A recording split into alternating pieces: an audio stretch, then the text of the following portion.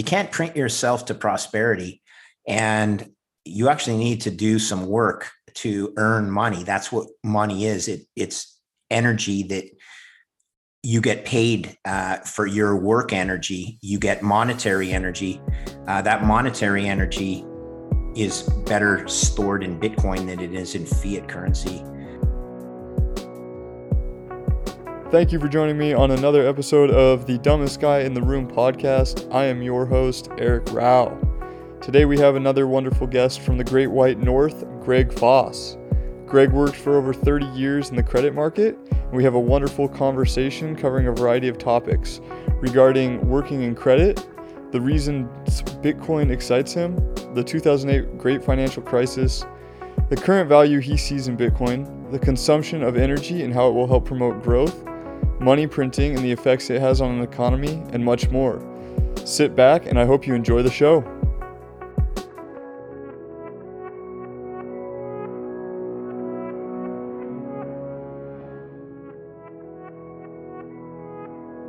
All right, welcome back to the 8th episode of the Dumbest Guy in the Room podcast. I'm excited to announce that we have Mr. Greg Foss. He has a long career in the credit market, and he is the king of rounding errors. Greg, how are you doing today? I'm doing well, thanks. Really appreciate you having me. Appreciate you being willing to jump on in such short notice, and appreciate that, your willingness to give back and help teach some people about the community. So if you could just give the listener a little bit of background on yourself, and we can get started from there. Sure. I'm Canadian.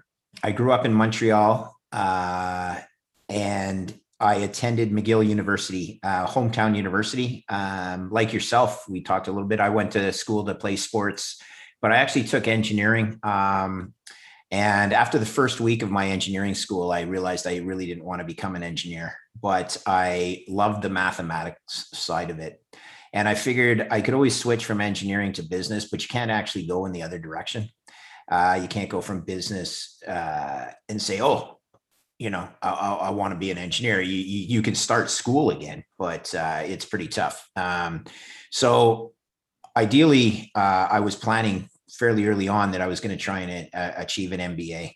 And I was lucky as a Canadian. I got accepted to an Ivy League school in the US, Cornell, that I never would have gotten into as an American, because while my marks were pretty good, I did not have any business work experience, but they were trying to build an international business school. So they figured some clown from Canada would be okay as a candidate to help them round out their international business school. So down to Cornell I went, and essentially after 2 years, I graduated with a finance pretty decent understanding of finance, nothing special. But I came back and essentially I came back to Canada to work in the credit markets in the finance industry, and I termed myself a financial engineer. So that was in 1986. I graduated from McGill. I had never used a personal computer because they didn't exist. So no laughing out there, but I am 57 years old. And you got to understand that old men like me don't quite appreciate all the young new platforms that are out there. An iPhone is I understand the power of it, but I didn't grow up with it in my hand. And this is changing the world. Twitter. Listen, if you would have told me I would have had some Twitter followers like I do now, I would have said you're out of your mind. But it's a beautiful platform. So here I am. I spent 30 years trading credit. I've worked on both the sell side. When I say sell side, that means I've worked for investment banks. Being a trader on behalf of the bank, I would use the bank's capital to facilitate liquid markets. Obviously, we try and make a profit on our trades. And then I graduated to the buy side, and I worked at two different credit-focused hedge funds. So I lived through credit events like 1998, which was long-term capital management. I lived through 2008, obviously the great financial crisis, and then most recently the COVID crisis. And all of them have very distinct similarities. The panic always starts in the credit markets. People need to understand that credit is far more important than equities. Although everyone always listens to CNBC only to listen to the talking heads talk about equities, they very rarely talk about the credit markets, except for the US Treasury market. They never really talk about high yield or junk bonds. And that's where I made my living, in the junk bond market. I was based in Canada. I did work in New York on occasions, but generally everything I didn't matter where you're based. Everything trades through New York. So in high yield credit anyway. And so, yeah, I was a 30-year trader with counterparties basically out of New York. So all the biggest investment banks I would trade with. I've traded pretty well every single credit product that exists. In a hedge fund, you're able to trade equities against your debt position. That's a pretty standard pocket trade. And you realize just how important the credit markets are and how out of touch the equity markets are in various times with what I call the gurgling of the financial system, the plumbing of the financial system, which is always in the credit markets. So that's what I bring to the table, is 30 years of mistakes, but not necessarily mistakes that killed me. All right. And that's very important to understand. If you stick to outdated investment theses or investment beliefs, you're guaranteed to get carried out. The market will essentially remain in your mind irrational, but maybe the market's correct and you're the one that's irrational. So you always need to evaluate your risk thesis. You have to continually read research that is counter to your opinion. Okay, that's really important for your listeners. Don't look for confirmation bias. Don't look for research that tells you how smart you are because you own Google stock. Look for research that tells you you're an idiot if you own Google stock, if you're long, because that will tell you, well, the guy writing the article is either wrong or, he has some good points and maybe I better hedge against that, right? So my whole life has been spent basically trying to understand and protect myself against theories that are not widely accepted, because the world is always changing. And in 2016, I found Bitcoin, which I believe is the most beautiful technological innovation that I've ever seen. You need to look at tradeblock.com. You need to see the Bitcoin blockchain in action. It's an absolute thing of beauty from an engineer's perspective. You need to pick up a wallet. You need to transfer money to your best friend, whether it's $20 worth of Bitcoin, and see how it gets settled in 10 minutes without any counterparty, or without any intermediary. Again, you can send it to your friend or you can send it around the world. It doesn't matter. So I've sent money to New Zealand, to an indigenous tribe in New Zealand. And if you've ever tried to send an international money transfer, you'll understand how impossible it is to do that transaction that's settled in 10 minutes. You can't even do it within 1 week using the legacy financial system. So that's the use case of it. And then I believe Bitcoin is the anti-fiat. And that in that light, you need to own Bitcoin. Most of your listeners will probably be in the United States, but let me just tell you, there's 180 countries in the world whose fiat regularly collapses. The Venezuelas, Argentinas of the world.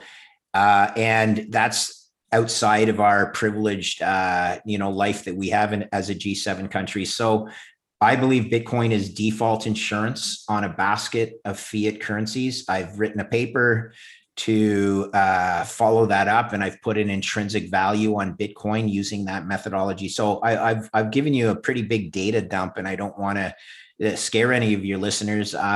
There's just 30 years of experience that I found Bitcoin. I believe it's the perfect hedge for the asinine fiscal and monetary policies that our governments are currently undergoing. Having traded credit for 30 years, I can tell you that, because they just take it for granted that the US will always be able to roll over their debt. And sometimes that doesn't happen. And all you need to do is think of a different country like Argentina or Brazil. Because when I graduated in 1988 from Cornell University, Brazil, Mexico, and all South American countries had defaulted on their debt. And the bank that I went to work for in Canada, Canada's largest financial institution, actually was insolvent if you had marked down to market the value of the loans that they had made to those countries. Now, what does that mean? Very simply, if they had to take about a 75 cent on the dollar haircut on the loans they'd made, they would have used up the book value of their equity being the risk absorbing capital in the banking system. It would have been vaporized. You would have had a net book value of equity value for Canada's largest financial institution. That's not a good thing, but it was no different than Chase Manhattan, Manufacturers Hanover, all the US money center banks that have since merged, or none of them have disappeared. They all merged. So it's now JP Morgan Chase, for example. Listen, every single money center bank in New York was in the same position. And that's the danger of the financial system we live in. And that's why I love Bitcoin. Thanks for the background there. A lot of pieces you covered. First thing I want to start off with is what you just talked about. So when you got into Canada's largest bank, coming out of Cornell, you noticed it was insolvent. So what did you start doing at that point in time? And what were you guys able to do to get yourself out of that hole? Because clearly Canada hasn't defaulted. So what happened since then to— It's a great question. That? So basically at the time, given that the global banking financial system was in the same boat, and the most hilarious thing was none of the equity analysts had any clue, right? So the equity analysts are like, "Oh, you still got to own Royal Bank of Canada. It's got a really nice dividend yield." These guys are knuckleheads, okay? Don't ever listen to an equity analyst that doesn't understand debt markets, okay? So if you're invested in the equity of a company and you don't know what the credit rating of that company is and what price their debt trades at, you haven't done your due diligence. And I'm going to venture that 9 out of 10 people that are invested in equities have no clue what I just said. Okay. But given that debt is a prior claim on the value of a company, then the equity, unless the debt's worth 100% of the loan or the value that was invested, the equity's worth zero. So never forget that. Okay.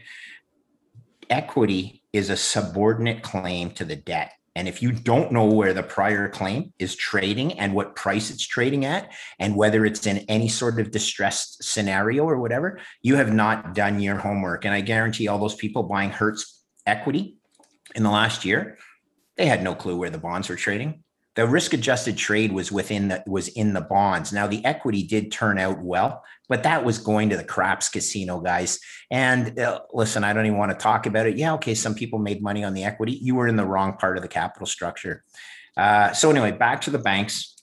1988, Treasury Secretary Nicholas Brady devised a brilliant plan where he turned the defaulted debt from a 5-year obligation into a 30-year obligation backed by zero coupon US bonds, which meant that over 30 years, the value of the debt would in fact accrete to 100 cents on the dollar just because of the zero coupon component of the debt.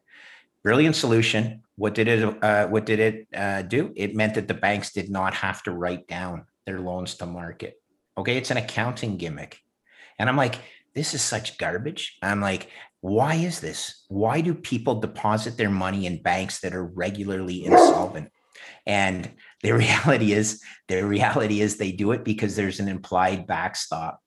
And that bark was the perfect bark, okay? Because Roof is right, okay? It's a dog's breakfast. If the banks did not have the implied backstop, who would deposit their money in a bank? Okay, it's just, you got to understand how banking works.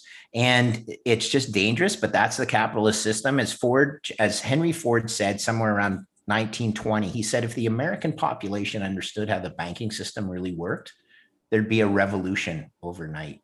So why are the banks backstopped? By the governments. How do the governments backstop them? By being able to print money.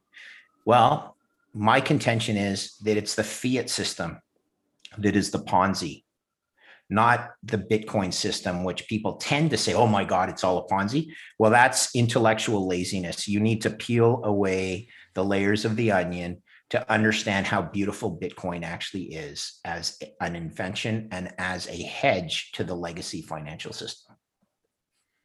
Perfect. So you saw the writing on the wall early on in your career that the banks were broken, the system was kind of broken. It's not broken as much as you need to understand the risks, and people just don't understand it. They take it at face value that the government will bail out the banks. The government has to bail out the banks because, again, if they don't, they're just left with a mess that doesn't work. So when you saw this, did you find yourself looking for an out? Did you find yourself no, looking for gold? I didn't become a gold anything? bug. I own gold. I just said this is weird, but it is what it is, right? And then I became a credit trader, and I started trading high yield bonds. And I started saying, "Wow, my God, if I got way bigger problems if high yield bonds don't pay down. If the government doesn't pay down, then that's a real problem, you know."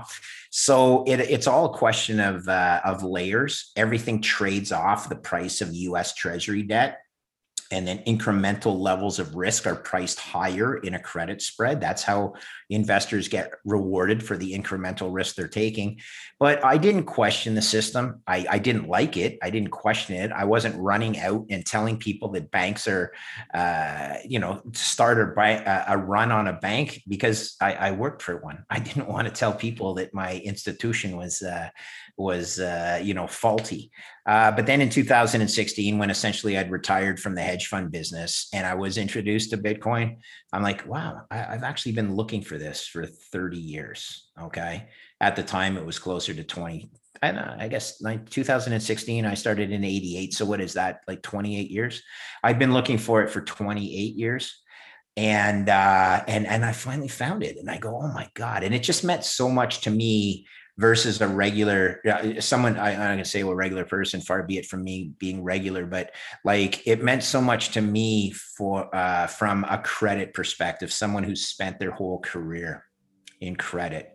I really think Bitcoin gets understood very easily by people who are good at mathematics, and people who are good at mathematics that go into trading to go into the income rather than equity trading. And fixed income, it's all mathematics. It's a contract, so the cash flows are defined. If you break the contract, yeah, it's an event of default, but it's not hairy-fairy equity shit where equities grow to the moon and you gotta understand 20 years out. Like, come on, guys. I mean, there's just a big difference between equity investors and debt investors. That's all I'm saying. Definitely makes sense. So before we dive like deep into the Bitcoin side, fast forward 30 years or actually we could probably stop at 20 and then 30. Okay. What did you see go on in 2008 during the financial crisis? Yeah, scariest time of my life. So I was working at a hedge fund. We were lucky. Okay. I'll be honest with you. We had raised our capital and we had what's called a gate, a 2-year lockup on the capital. We were lucky because while we did really well and we actually, made quite a bit of money during that crisis, our investors were still not allowed to redeem their money. And it provided us a certainty of an investment horizon. Because one of the crazy things that happened is and this happened at a prior hedge fund I was working at, we were knocking the cover off the ball at this other hedge fund, but we were getting redeemed at various periods of our life, because if a fund of funds invests in, let's say, 10 different hedge funds, if 8 of those other hedge funds are not doing well, investors tend to want to sell their winners. So sometimes you get redeemed even if you're doing well. The lucky thing was in 2008 for us is we had the lockup or the gate. It wasn't gated per se. It was just locked up. A gate happens when the fund decides that they're going to gate it, meaning, oh, sorry, investors, we're not giving you your money back, even if you want it. Okay. And that's what happened to a lot of hedge funds in 2008. They were being redeemed so much that they actually said, okay, we're gating our fund, meaning, hey, thanks for giving us your money. No, you're not getting it back. It's just, it was so ugly. Okay. So 2008 was so eye-opening. as I mentioned to you, I'd lived through the long-term capital LTCM debacle in 1998, but 2008 was just from a different level of extreme, absolute leverage unwind and crazy stuff happening that you never in your life thought was going to happen. And in March of 2009, when the S&P hit around 666 points, look, there were days I was certain it was over. Lehman had filed for bankruptcy. Bear Stearns had gotten taken over at $2 a share, but nothing had gotten fixed. And confidence basically was out of the system. But then some programs, and the Fed did the right thing. These troubled asset relief, the TARP programs and things like that, over time allowed confidence to return to the system, because that's all it ever is a question of confidence in the stability of the system. And so what led the S&P to stabilize was actually stabilization in the credit markets. The high yield market had stabilized a long time before the equity markets had. So you see these things coming, and it's always led by the credit markets, either in recovery or in when the warning signals are flashing. It's always in the credit markets. So were you able to see any warning signals coming before 2008? And were you guys able to act on that? Yeah, we did, because so I don't know if you guys remember, there was a famous summer CNBC, Jim Cramer, they called it the rant, where Jim Cramer was with Erin, she works on CNN now, or one of the other major news networks, but she was there and asked Cramer, what's going on in the markets? And he gets up there and he goes, they have no idea how bad it is there. I'm not sure if you're too young to remember that rant, but you got to look it up on video. I attached it to a link in the paper that I wrote, and it brought back so many memories. So this was in 2007. There was a precursor to the credit crisis in the US. It happened in Canada, and it was actually due to subprime mortgage exposure in the United States that Canadian institutions had unknowingly almost gotten themselves exposed to. And when they realized they had subprime mortgage exposure, they panicked and stopped, absolutely shut down that particular component of the market. And in my opinion, it was the precursor to the US credit crisis, because Canadians typically act even more irrationally than US guys do half the time when it comes to credit. And they just stopped rolling over their paper in this product. And it doesn't sound like a big number in today's crazy world, but 32 billion of it froze overnight in Canada.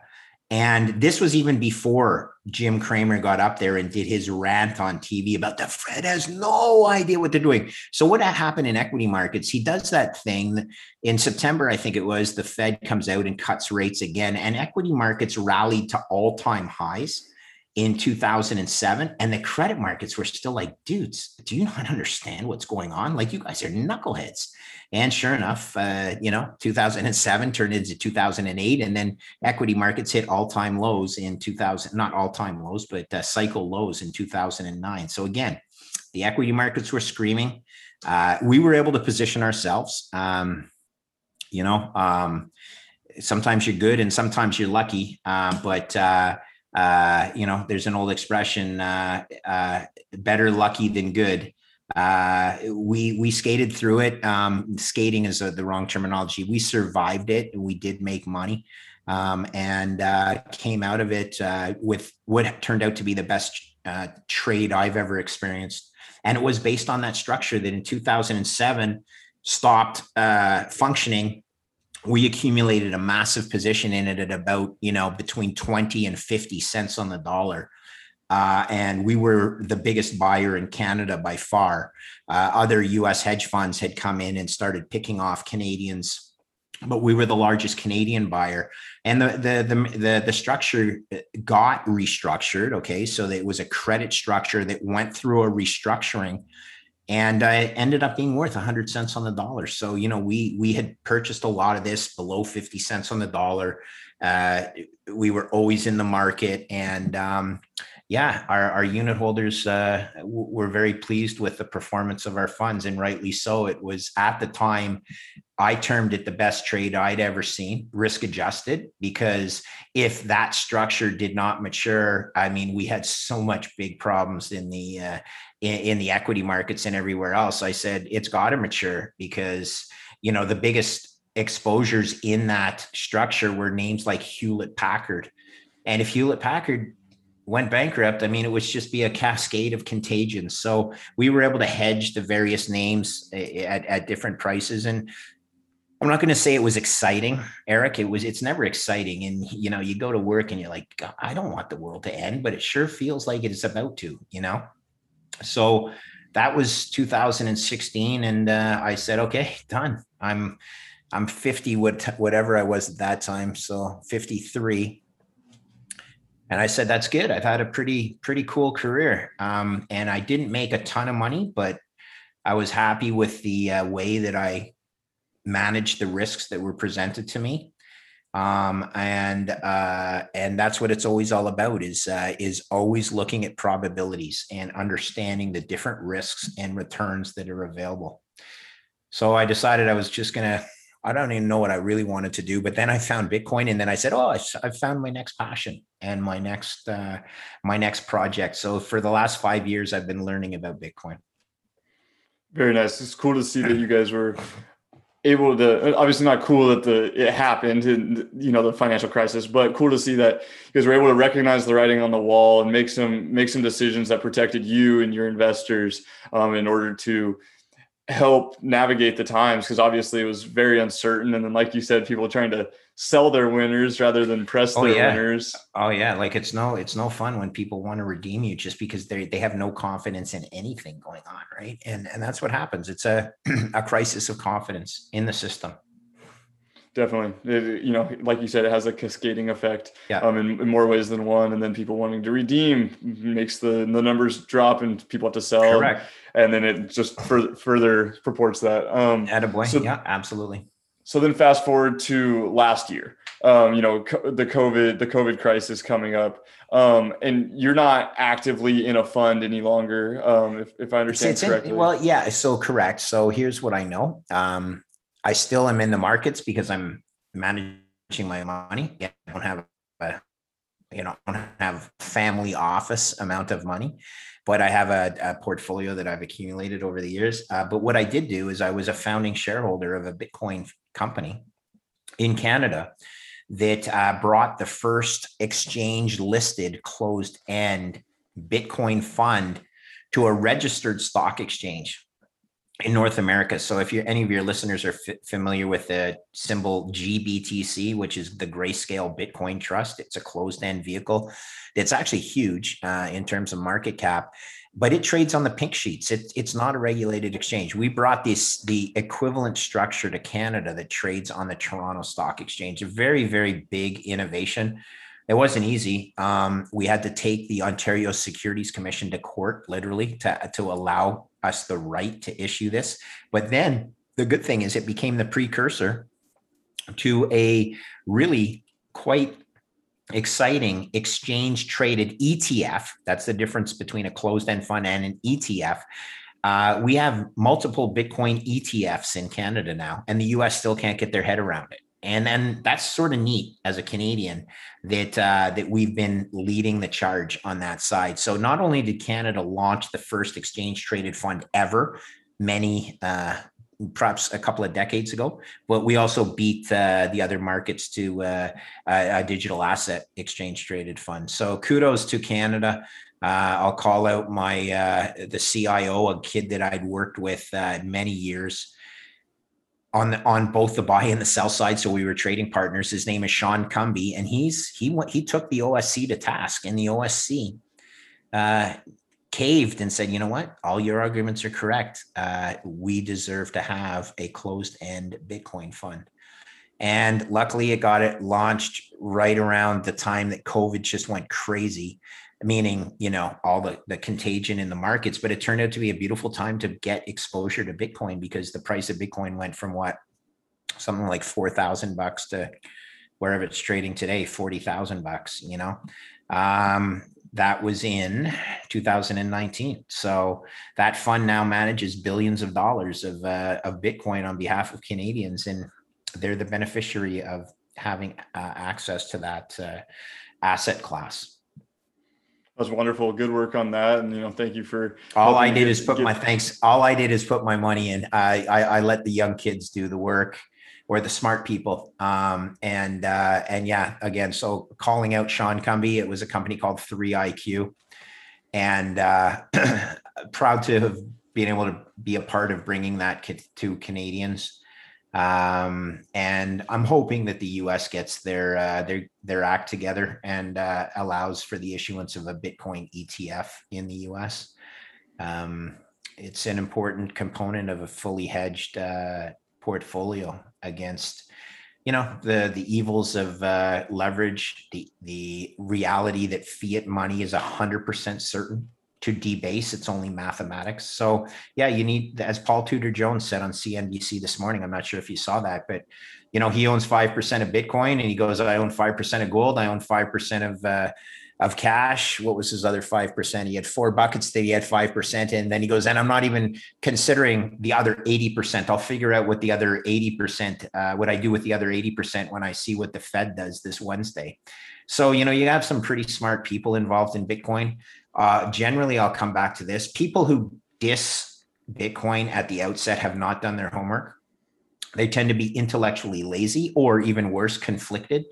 They're either running a gold fund like Peter Schiff, and therefore no matter what, Peter Schiff will never admit that Bitcoin's way better than gold. But maybe he's too smart, and the fox is in the henhouse on that one. But then there's other people that just dismiss it with intellectual lazy arguments like it's a Ponzi, or it uses too much energy, or you've heard all of the excuses. It tends to be people like Warren Buffett, who's quite honestly, Warren, he's gotten technology wrong his entire career. So why go to a guy like Warren Buffett on something like technology?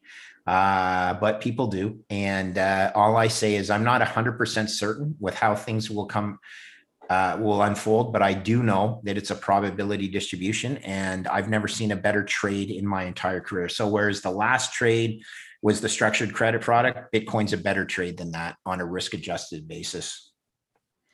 It's pretty interesting to think about like how well you guys did on the last one, and then this one could be better. I actually, when Bitcoin crashed down to, about 32,000 last couple of weeks. Okay. I tweeted out that it crashed down to 32,000. Crashed down. I tweeted out that this is the best risk-adjusted buying opportunity that we'll ever have. I mean, because at that point, in my opportunity, or in my opinion, because we've got companies coming in. That was even before the news of El Salvador, who's adopted it. And so it's pretty crazy the amount of momentum that we have right now, and it's still only at $40,000. Okay, guys, look, it's still a rounding error. I got involved in Bitcoin at under $1,000, and it's actually a better investment now at this price than it was when I got involved, because just it's 5 years older. More things have happened. Taproot is activated. El Salvador is in there. Michael Saylor is absolutely the most brilliant engineer that I've ever heard speak. I embrace all his principles about conservation of energy. This is the purest form of monetary energy ever created. So it's actually better now, even though the price is higher. It's a better risk-adjusted trade now than it was 5 years ago when I found it for the first time. Not found it for the first time, but found it and then it went down the proverbial rabbit hole, which is studying it, understanding the beauty of some of the intricacies of it. It's really an unbelievable invention. And I believe it gives hope for my 3 kids, because if we had to rely on the legacy financial system and the fiat money to store our value, well, we're in big trouble. Definitely agree with that there. So you just touched on a few things with energy. So if you could, energy FUD's a big thing going on right now in the Okay. environment. If you could, kind of dive into that and what you see with the energy uses surrounding Bitcoin and what you think of that argument, I'd love to hear your thoughts. Sure. So first of all, I like to think a lot of people think of Bitcoin as digital gold. I like to think of it as what Michael Saylor says, that it's actually digital energy. And as an engineer, that appeals to me. The first law of thermodynamics is conservation of energy. What is proof of work? Well, proof of work is the miners that solve the difficulty, or excuse me, they solve the basically the pinging. They're active on the system so that their presence allows for a block to be rewarded, and you need that block to that award to collect your fees for the proof of work. So you need proof of work to secure the system. All right, that's what a decentralized system requires. And when you're doing proof of work, you need energy, because work is energy. And Bitcoin does use energy. Again, it secures the network. But how much energy does it really use? Here are the facts. Bitcoin uses about 0.1% of the energy consumed globally each year. Okay. So perhaps we should focus on the other 99.9% of the energy that's being used, rather than calling out Bitcoin as being wasteful or using more energy than small countries. Well, I'll admit, okay, maybe it does use more energy than a small country, but no disrespect to that small country. It's actually more important than that small country as well. Okay. And 0.1%, ladies and gentlemen, that's all it uses. Yet we got these fudsters. We got Senator Warren, who's, clearly failed mathematics. We got all these guys that just jump on this energy bandwagon, this ESG narrative, without considering the actual value that Bitcoin brings to the energy ecosystem. So I could expand on that a little bit if you want. It involves a little bit of engineering, but I'll just tell you that Bitcoin, being part of the energy ecosystem, is actually very valuable. It consumes energy that otherwise would be wasted, whether that's due to a turbine that's turning on a hydroelectric dam because the water doesn't stop based on the load that the grid is asking for. That turbine is turning, and if there's no toasters and hair dryers that are plugged in to use that energy, it gets wasted. So you might as well mine Bitcoin using that energy and create a revenue stream that otherwise would not be used, right? And it stabilizes the grid in times when it's from the grid, but if it can be interrupted because the grid has more power demand than usual, so they turn off the Bitcoin miner. How about though, if the Bitcoin miner is actually using an energy source that has not been attached to the grid? So the company I'm involved with, we basically have mobile jet turbine engines, okay, generators, which are effectively a jet engine on the back of a trailer truck that we can wheel into a oil field that is flaring natural gas. So you've seen pictures of oil fields that have the pump jack going up and down, and then in the background you'll see this, a tower with flames coming out of the top of it. Well, that stuff is being vented or burned into the atmosphere, and it hurts the atmosphere. It creates carbon dioxide, acid rain. If it's not burned, it's methane, and it goes up in like cow farts. It destroys the ozone. So they're burning it. Well, if we go in there and we're able to use that energy and run it through a jet turbine engine and collect or generate electricity that's not on the grid, that generates the power that you mine Bitcoin with. Imagine if we're able to sell that power back to the grid when the grid needs it. It's called peaking. And if Texas had these peakers going during the last ice storm, they wouldn't have experienced rolling brownouts. They wouldn't have experienced people freezing to death in their house that they did. So Bitcoin, in that case, rather than mining the Bitcoin, you flip the switch. You're feeding the power back into the energy grid. So it's just so many applications from an engineering perspective. For that 10 basis points, once again, that 0.1% of the world's energy that Bitcoin is using, it's a non-argument. It's a non-argument. It's a fudster promo ESG. I love the environment garbage while these people are driving around in their electronic vehicles. They're being charged using electrons generated at the coal plants that they're so advocate against. Oh my God, it's a coal-fired electric plant, but I have a Tesla. And those Teslas are so smart, they don't take electrons from coal-fired plants. They only take it from the wind farms. Come on, guys. You don't understand engineering if you think that your electronic vehicle is actually environmentally friendly. Okay. Such garbage. So you say that about electric vehicles. Is there something that, like, do we know about how much electricity, or I mean, not electricity, how much energy it takes to produce electric vehicles and turbines, anything like that? Yeah, here's a great argument. Like, just go into the wind turbine. To begin with, wind turbine generation is generally not productive because they have to be placed in the proper wind fields where the wind blows consistently at a steady rate, not gusting winds. It's got to be like a beautiful 18 knot wind. First of all, those turbines are made with steel and fiberglass. Okay.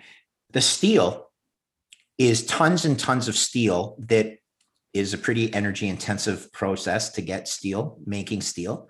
You need iron ore and coking coal, and there's a lot of heat that's required. And if you actually ran the math on the amount of steel that goes into those wind turbines in terms of the energy required versus how much energy that turbine produces over its life, very few of those turbines actually ever make as much energy as was required to build them using steel. And take it one step further, the fiberglass wind vanes are almost impossible to decompose. So you put those in a landfill and they're there for hundreds of years. Okay, but don't worry, it's environment, it's green. It's green.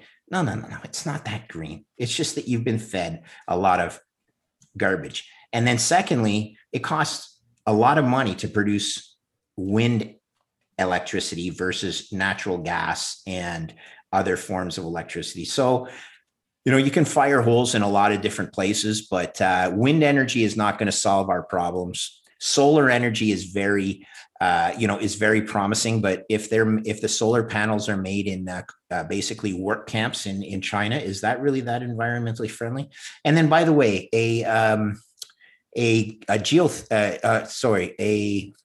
hydroelectric project that floods out thousands and thousands of acres of Indigenous Canadian land in Northern Ontario.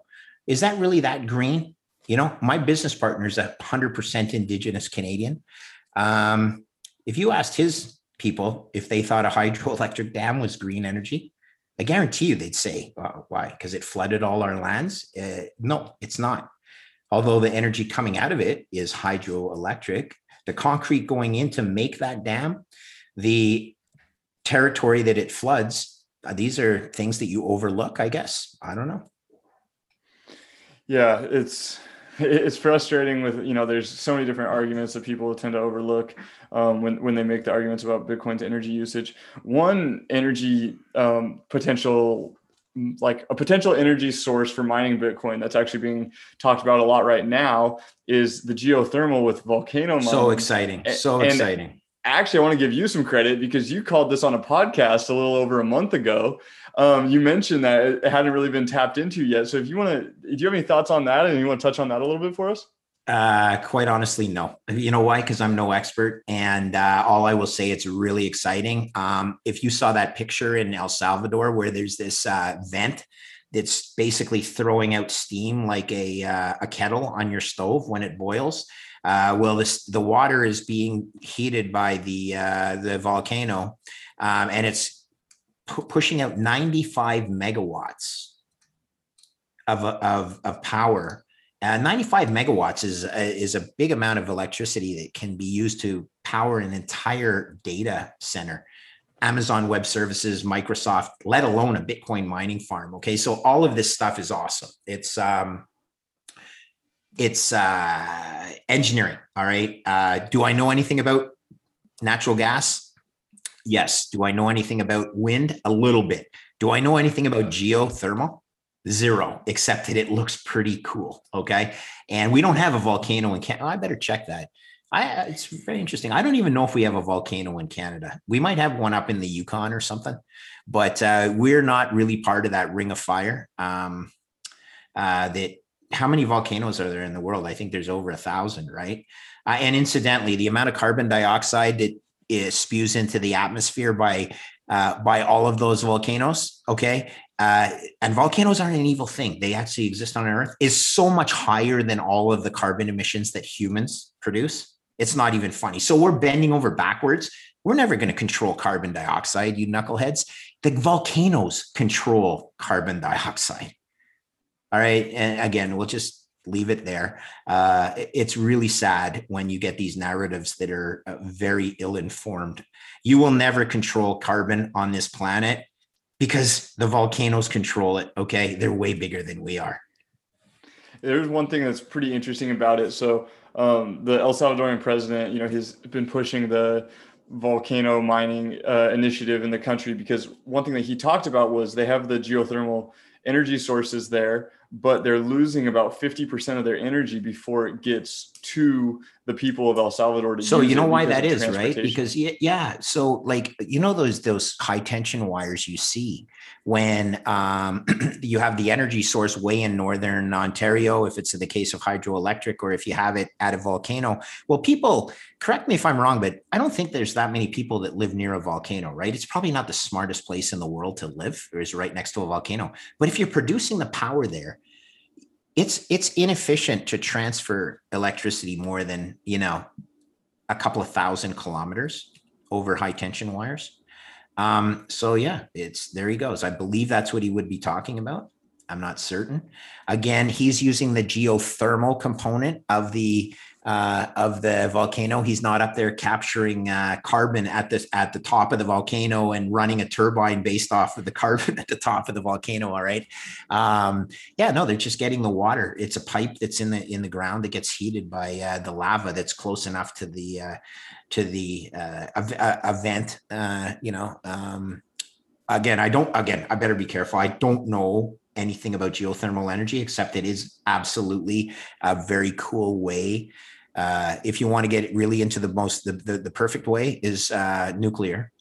So everyone we're doing right now is saying, oh, nuclear is horrible. Nuclear is horrible. Well, in fact, it is actually the cleanest and the most efficient way of generating electricity. And if we ever get into something called small modular reactors, these are nuclear reactors that can be essentially transported to different parts of the world and run, at a very small portion of what the big CANDU reactors do and everything. So my hearings coming out and you listen to some stranded engineer, but these are exciting things. And if you can create a revenue stream using some of these stranded energy resources that we have in the world, like volcanic energy, like a waterfall in a forest that is so far from any community that it wouldn't be possible to transport that energy that's created at that waterfall. But what if you're mining Bitcoin there and using a link to the Starlink system to connect yourself to the internet, and you're creating revenue from an otherwise wasted source of energy? Tidal energy is the same thing. Like, within 3 hours of any given day, there's more solar energy that hits the earth than 1 year's worth of energy required by the earth. So if we could ever get that in, harness that energy, like the numbers are staggering. You got to focus on the realities of it and not listen to politicians that really, they might own, or they might be lobbied by the wind energy group or something like that. You never know what's going on. So why is it that using more energy is good? In the case of Bitcoin, using more energy is good because it means the system or the network, the world's strongest computer network, is even stronger. Using energy is good for humans. Why?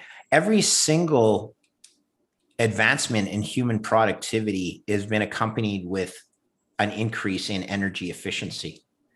So if you just think of, over human civilization, when we learn how to use energy better, we tend to have an increase in our standard of living driven by productivity. Start with the Stone Age and the invention of fire. Do you think that was a pretty good productivity improving enhancement where you could make a campfire and keep yourself warm?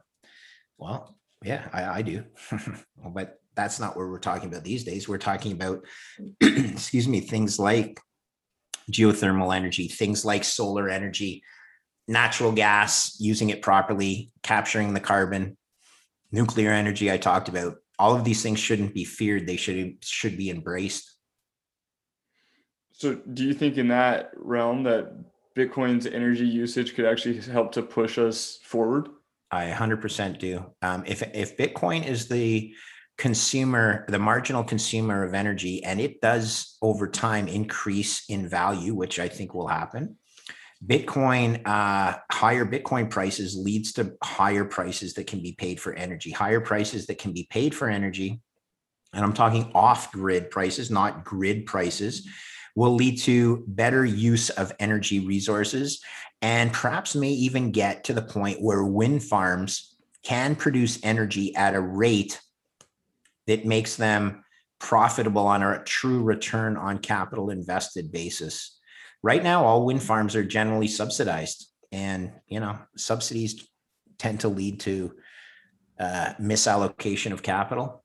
But over time, if you can get to that 22 cent per kilowatt hour price that wind farms generally require to produce electricity, and Bitcoin's what drives it there, then that's not a bad thing.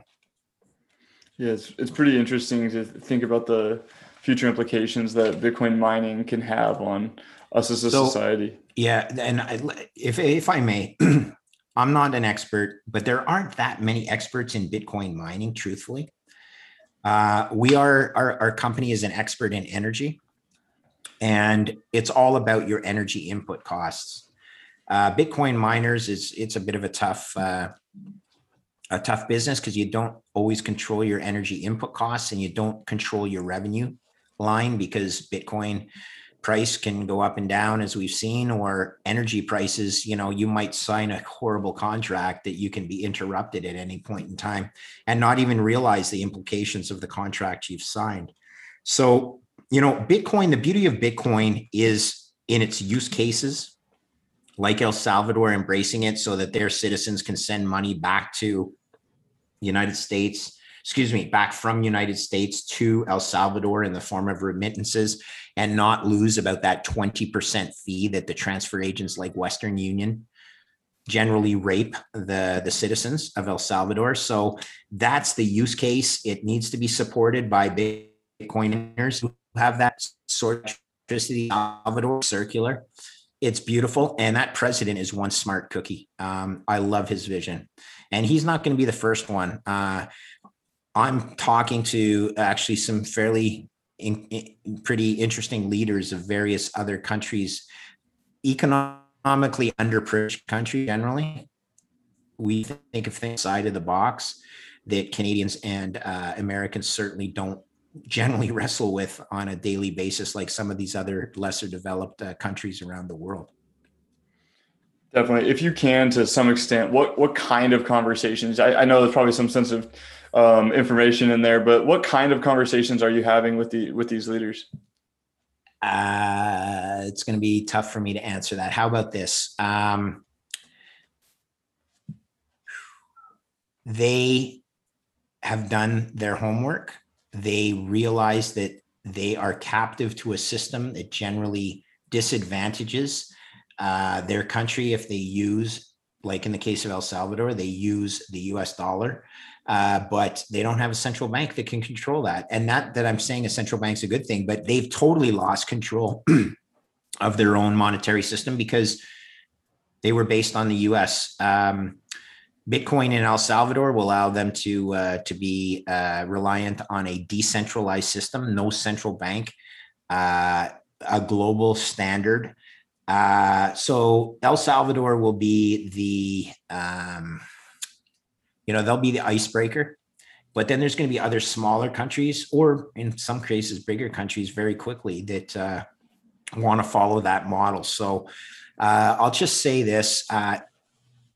I'm amazed at how the countries have leapfrogged the corporations like Michael Saylor's MicroStrategy. And all of a sudden, the narrative is now up at the use case of an entire population. It's a thing of beauty. I was in Miami a week and a half ago, or a week and a bit ago, and I had never seen such energy amongst the small kids, small kids, the younger kids than me.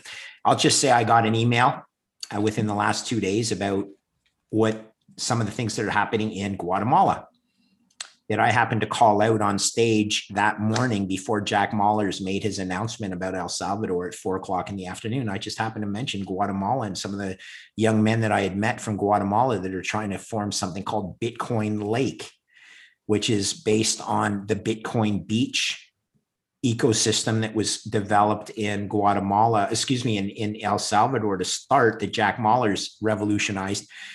These kids wanted to do the same thing in Bitcoin Lake in Guatemala, around this lake called Lake Atatila, I think it's called.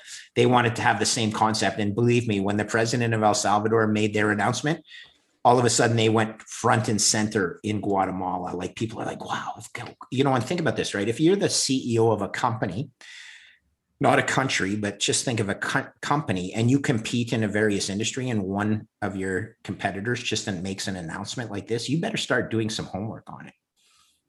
You may think the guy's wrong, but you better formulate your thesis as to why he's wrong, and not just close your eyes and say, oh, it'll never happen, it'll never catch on. Because history is full of, Kodak developed the digital film, right? You knew that? Kodak developed a digital camera, but didn't want to develop it because it would never catch on. Analog film was always going to be the standard, and Kodak went bankrupt. Okay. Like, don't put your head in the sand because you think your technology is, infallible. And look, so Kodak could have been Apple. They had the digital camera. Well, no, they weren't. And that's just too bad for Kodak, because Rochester, New York suffered when Kodak went from being one of the most important. I think Kodak was in the Dow. I may be wrong about that, but it doesn't matter. They went bankrupt, and it's because they stuck with analog when the world went digital. So what do you think that means for the G7 nations, the G20 nations, because clearly the smaller nations are going to adopt Bitcoin first, because the bigger nations have, like you mentioned, they have a more quote unquote not if I can currency. help it. Okay. Not if I hope so. But so like, what do you see for the bigger nations to come? So let me just talk about my home nation. First of all, Canada's a bit of a basket case right now. Our leader is what? I got to be careful what I say. Our leader is more concerned about being an actor on the global G7 stage than he is about managing Canada based on capitalist principles. They got us to where we are, to be lucky enough to be a very free and bordering country of the US. So there's a lot of, the world has started to lean very left, and our leader has leaned further left than most. He printed more money than any other G7 nation. We're in danger of losing that status. I just have to say that because it's the truth. Our credit default swap rate in Canada is reflective of a single A rated sovereign credit, even though we have a coveted AAA credit rating. The market's telling us we're not even close to being a AAA rated credit. And much like I lived through the financial crisis in 2008, where credit ratings of AAA were one of the biggest problems of the market because they weren't even close to being true AAA risk. Well, Canada's exhibiting some of those stresses right now. So we are a privileged nation, but if you're like a Kodak and you don't start thinking about, your competitiveness going forward, you're in danger of losing that privileged status. So what do we have in Canada? We have a ton of natural gas resources, a a province like Alberta, if they embraced, you don't have to have all of Canada embrace Bitcoin, but what if Alberta did? And what if the Alberta economy made a very concerted effort to understand Bitcoin, bring Bitcoin into their business, whether you're an energy company that has extra energy resources that aren't being efficiently used. It's no different than El Salvador. I'm 100% certain Alberta's GDP is greater than El Salvador's. I don't have those numbers in front of me. I'm just thinking out loud in my head, but I bet you if we checked right now on the internet, I think that El Salvador's GDP was something like 24 billion, I thought. 24 billion. Okay. So I'm 100% certain that Alberta's is bigger than, no, I can't be. You're never 100% certain. I'm highly confident that Alberta's GDP is greater than El Salvador's. Because Canada's GDP is right up around, to make the math easy, I guess it's a couple of trillion. So yeah, for sure, Alberta's way bigger than that. Point is, Alberta would be wise to embrace potentially Bitcoin due to their energy prowess. What energy does Alberta have? What energy prowess does Alberta have that you could see it being beneficial? 100% natural gas. Okay, so we have some extremely valuable and quality natural gas wells.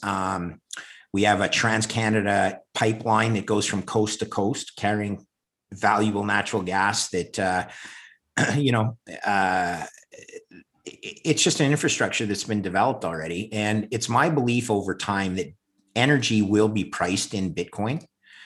Digital energy for natural gas energy or natural resource energy makes sense to me as an engineer. When that happens, the US dollar will lose reserve asset status, not reserve currency status, but reserve asset status. People that have the vision that could happen and have accumulated a bunch of Bitcoin, whether you're an individual or a corporation or a country, or I jumped too high, individual, a corporation, a province, or a country, you will be rewarded. So can you talk a little bit about what that means, like as it becomes the reserve asset, when energy is priced in Bitcoin, because currently it's priced in the dollar, US dollars, due to the petrodollar system. Could you talk a little bit about like what the petrodollar is and kind of how that will be reflected when Bitcoin starts to take over that system? Yeah, great question.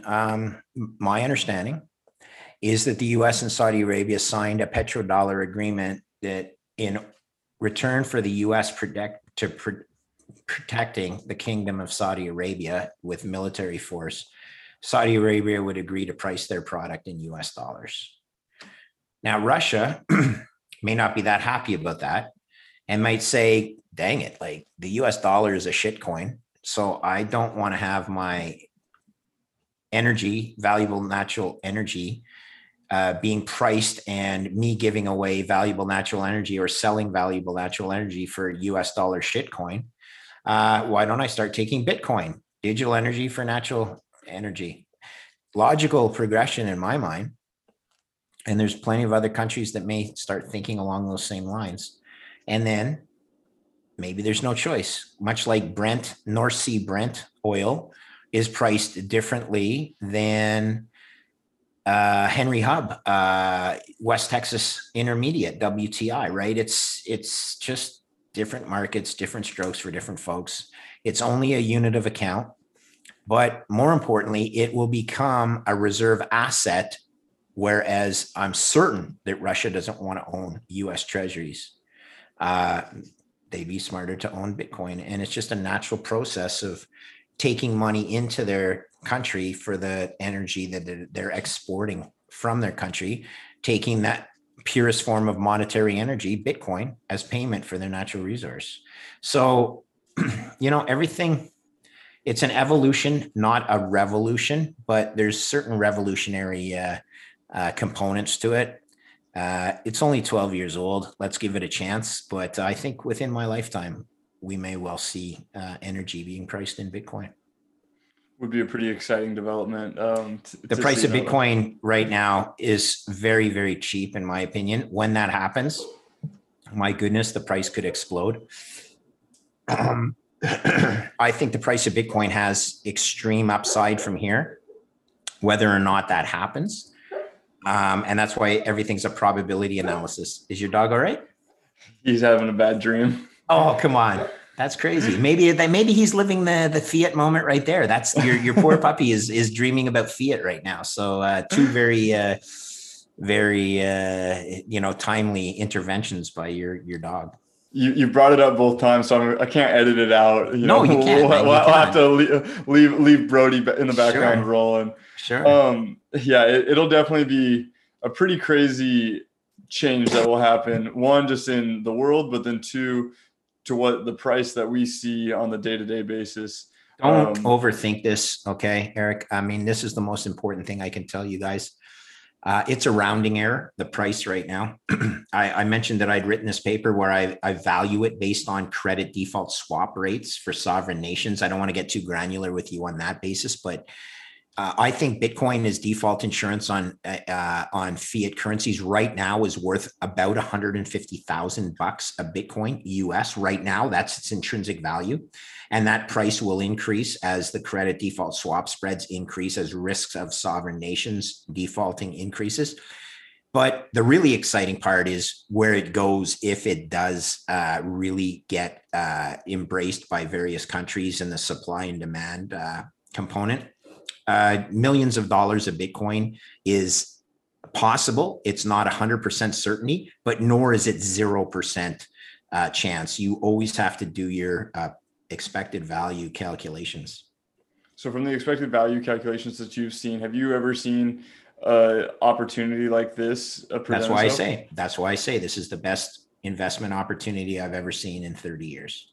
It's not a guarantee. Okay. I'm not telling you that it's 100% certain. I'm just telling you, if you do your mathematics, if you're at a craps table, it's like you're sitting on a pretty good hand. You could still be you still could muddle it up by being not betting properly or selling some or not laying your cards in proper succession or getting bluffed out by someone else on the other side because you think they're smarter than you are. You got to play risk and return, but as it stands now, it is still the best asymmetric investment that I've ever seen in 30 years. Exciting times ahead for sure. One thing that you just mentioned is, as things could heat up with sovereign nations in the credit default swaps, if nations start defaulting, Right. What does that look like, and what do you foresee coming on that side? Well, again, you just replay the great financial crisis where it was all with subprime mortgages and mortgage structures, credit structures. Just start playing it with countries. Lehman Brothers and Bear Stearns turns into Canada, God forbid, and Canada hopefully will be the Bear Stearns, and Lehman Brothers would be, I don't know. It's going to be difficult for me to pick a country because I don't want to see one of them that happen, but. The point is there are G7 countries that are, G20 countries that are experiencing some financial distress right now. Turkey, for example, Argentina, they've defaulted 3 times in my lifetime. Argentina has. Are you going to tell me it's not a possibility that it'll happen again?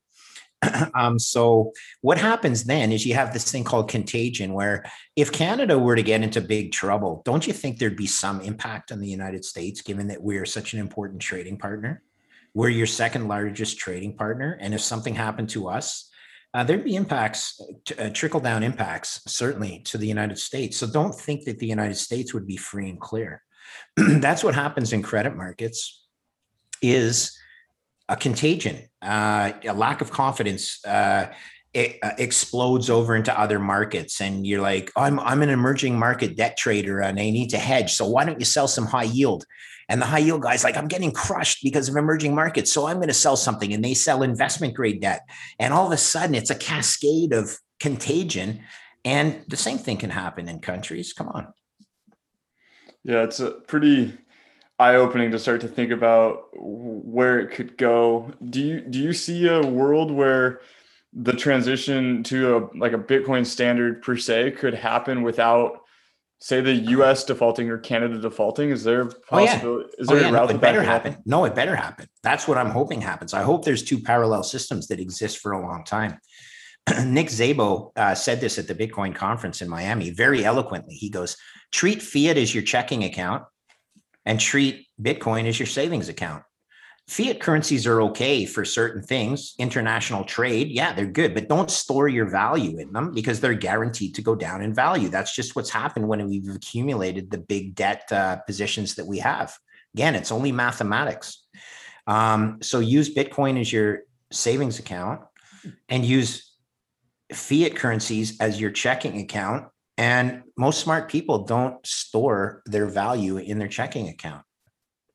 Yeah, exactly. Use the money, or put the money that you need on the short term basis in your fiat and your checking, and then the money that you can afford to sit on into your savings or your Bitcoin. Correct. So what would that look like in a world where, say, Canada or the US defaulted? What would happen? Oh, there are certain people out there that are hoping for that. I think there's a higher and increasingly higher chance every day that something does break, but it's not something that I want to happen. I think there would be extreme hardship up and down I think the price of Bitcoin would get crushed in the short term, just because again, what happens? People sell what they can. They need to. They're gonna put some short term money if they want that short term money to be a bigger collection. They might sell their winners like Bitcoin. But most importantly, it'll just mean a collapse of confidence in the capitalist system. I mean, we might go full on social. We get. I'm an owner of a couple of small businesses that right now it's actually really tough to get qualified workers or even some of our old employees who'd rather sit at home and collect these juicy unemployment checks than come back and work for us. And these are the types of behavior that could accelerate the the privilege, the entitled nature of I'm a citizen of Canada, therefore I should get all this stuff for free. Well, you can't print yourself to prosperity, and you actually need to do some work to earn money. That's what money is. It's energy that you get paid for your work energy. You get monetary energy. That monetary energy is better stored in Bitcoin than it is in fiat currency. I just go back that 25 or 30 years when I was working on roofs as a summer job. I guarantee you that if on a good day, I think I might have earned $40 in a given day in 1984. The value of that $40 right now to me is so much less than the energy that I expended on the hot roof in 1984. But the value of the energy went into the house, and the value of the house went up.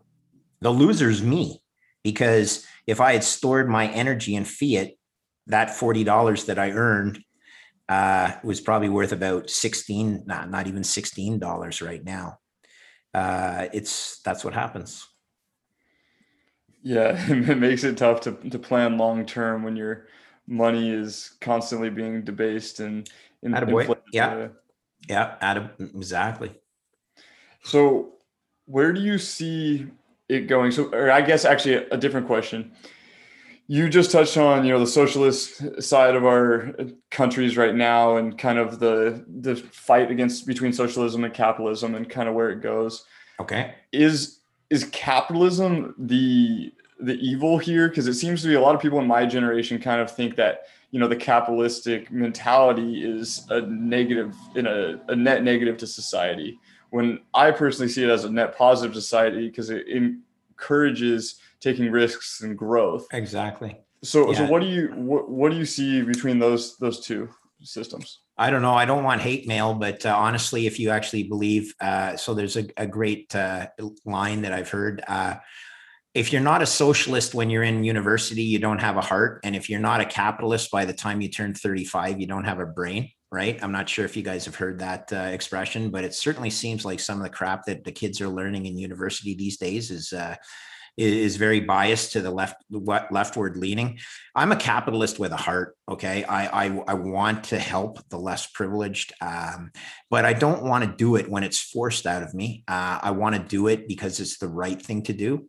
I have a big problem with socialism or communism. As Margaret Thatcher said, communism only works until you run out of other people's money. I believe that the best model there is capitalism. Now, it's not perfect, but it's better in my mind than the alternatives. And I think the history of the USA and Canada has proven that to be the case. The Chinese government may take the longer view and say, well, the experiment's not over yet, but let's just say that experiment has run a long time in China, and there's certainly some problems over there. It's tough. I'm not a Keynesian. I think that's a broken economic model. I am a Austrian economics type of guy. Primarily, though, I'm a risk trader. I will just tell you that everything priced in an open market tends to make better economic solutions than things that are regulated or centrally planned. Why is it that we have some of the greatest corporations in the world in North America? Well, because, capital, the creative destruction nature of capitalism. Kodak, it was a shame they didn't develop the digital camera, but Apple did. You know what I mean? Or took the digital camera and brought it mainstream. Hey, that's what capitalism is. You take your risks. If you fail, you pay the penalty. You don't get rescued by crony capitalism like Wall Street bankers.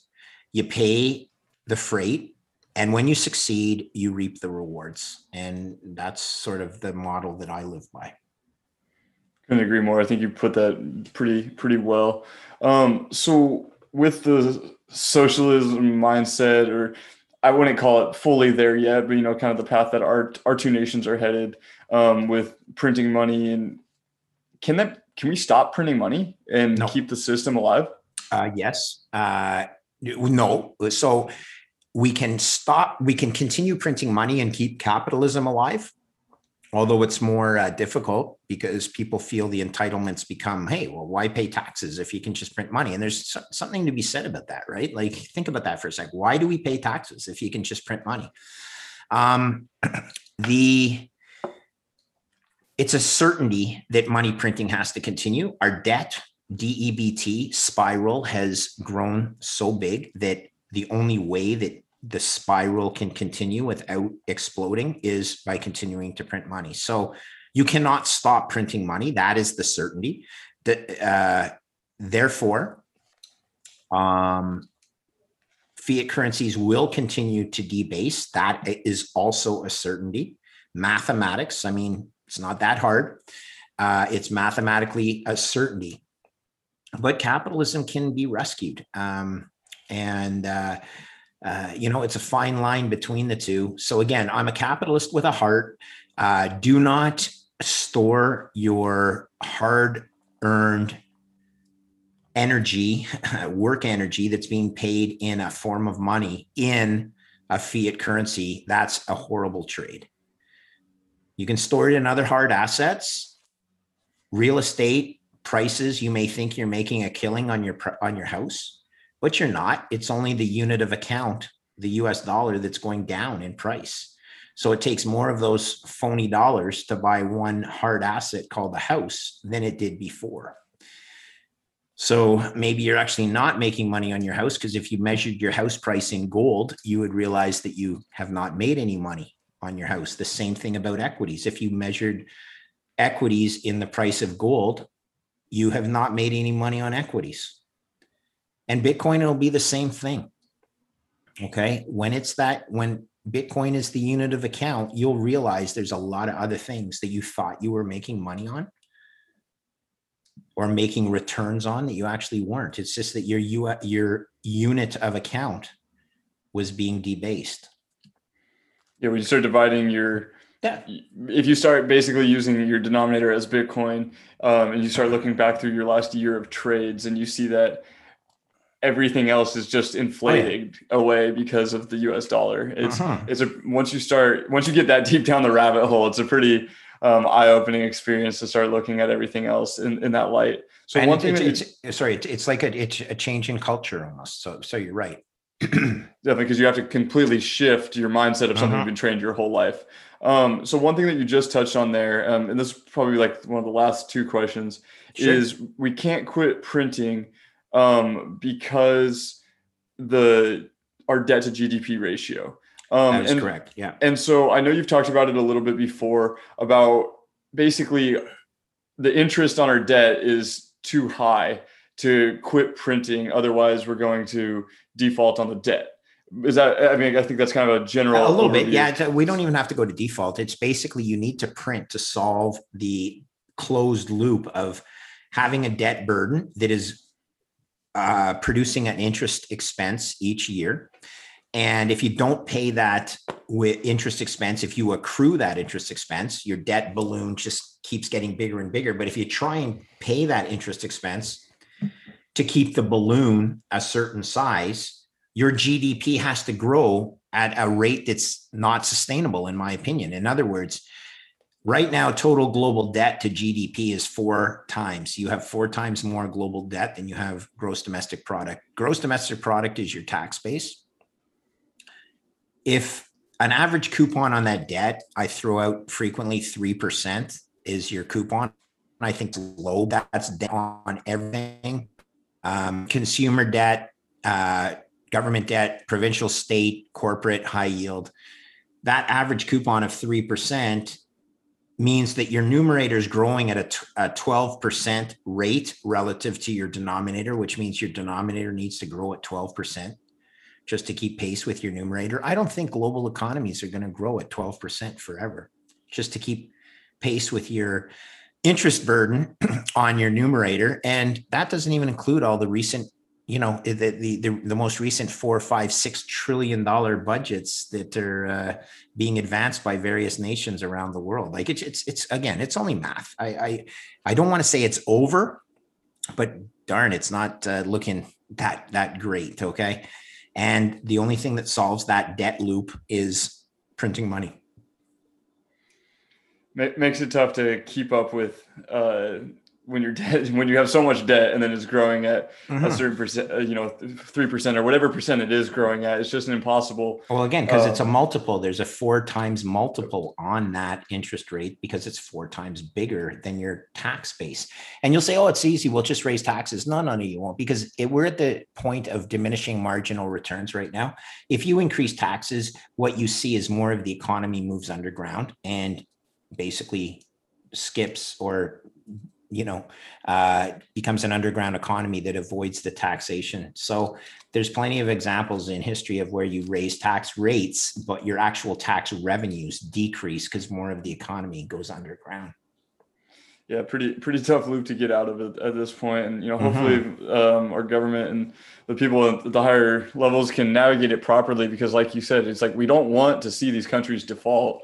Right. Because it would have some pretty drastic implications on I all got of 3 the kids. people. I got 3 kids. I do not want to see that happen. Exactly. So one final question before we wrap Sure. up today. If you had an opportunity to have dinner with anyone, dead or alive, Okay. and we're going to assume that they understand what the internet it is. Okay. And you had the opportunity to explain what Bitcoin is to them and basically like what you could see it doing for our world and for money, for humanity. So you'd have a 2-hour conversation about Bitcoin with anybody. Okay. Who would that be and why? Wow. So this is going to sound pretty goofy. It would be Connor McDavid. Do you know who he is? I do not. Connor McDavid is a 1997 hockey player that's lit the NHL on fire. He plays for the Edmonton Oilers. My son has played hockey with him. I would love to orange pill Connor because he can have such an impact on Canadian kids embracing Bitcoin just because of who he is. And,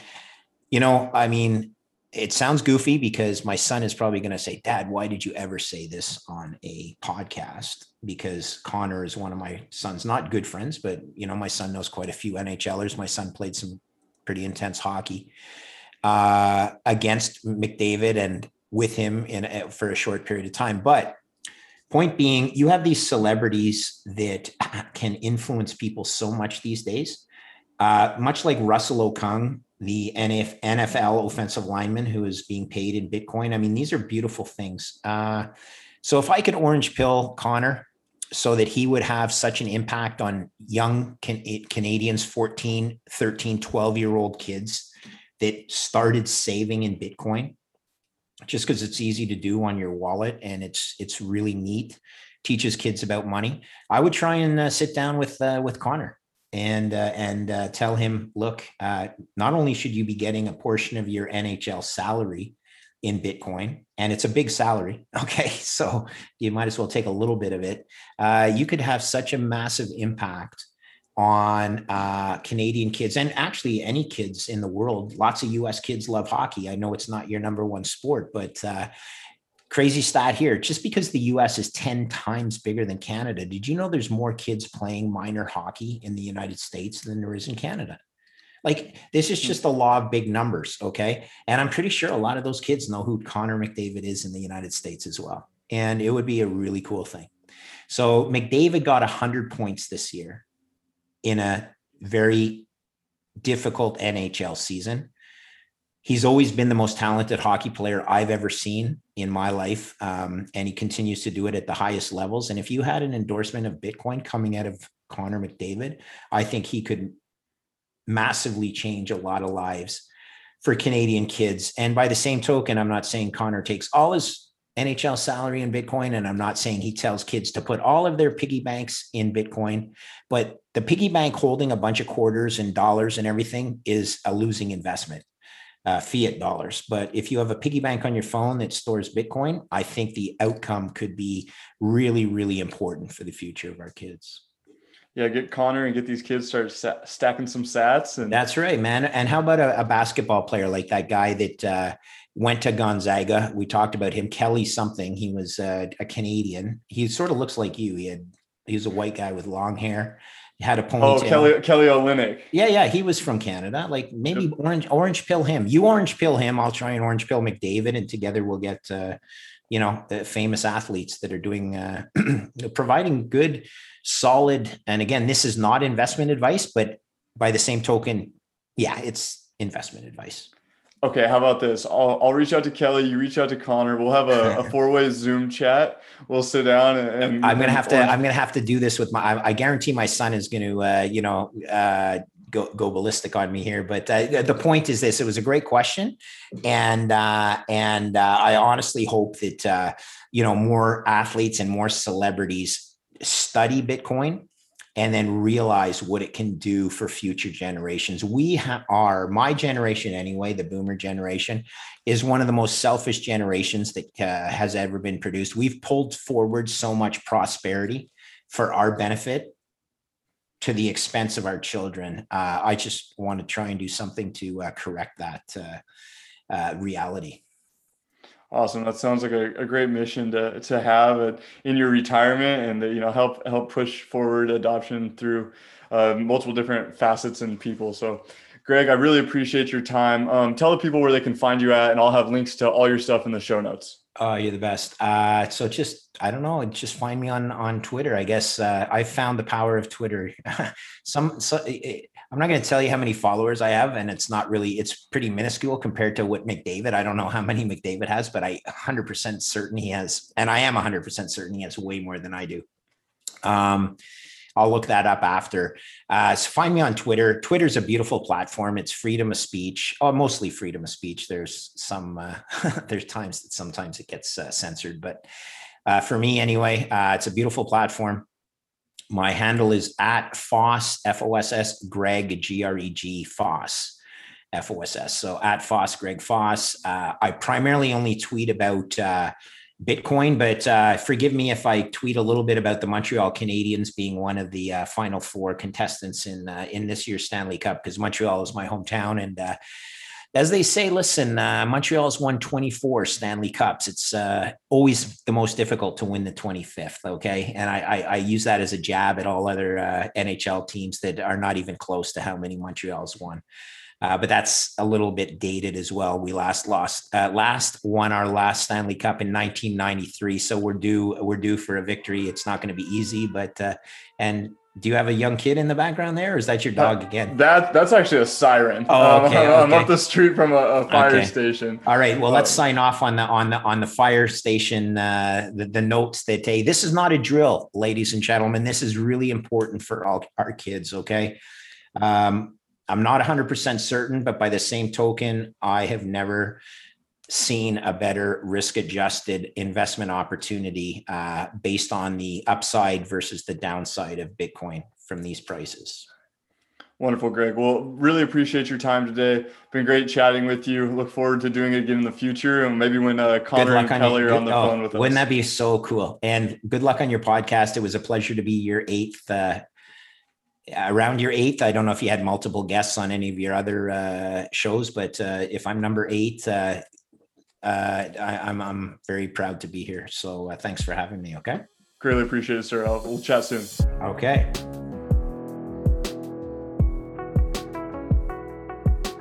What a great conversation with Greg today.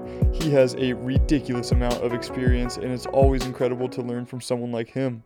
Greg, thank you again. It was an absolute pleasure. I have some very exciting guests lined up for the coming weeks, so get ready for some more great episodes here shortly. I'm also headed down to Austin this weekend and have a chance to swing into the June BitDevs meetup, so I'm definitely looking forward to meeting some other Bitcoiners in the flesh.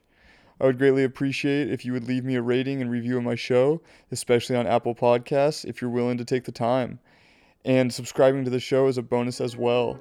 Thank you very much for tuning in today, and I can't wait for the next one.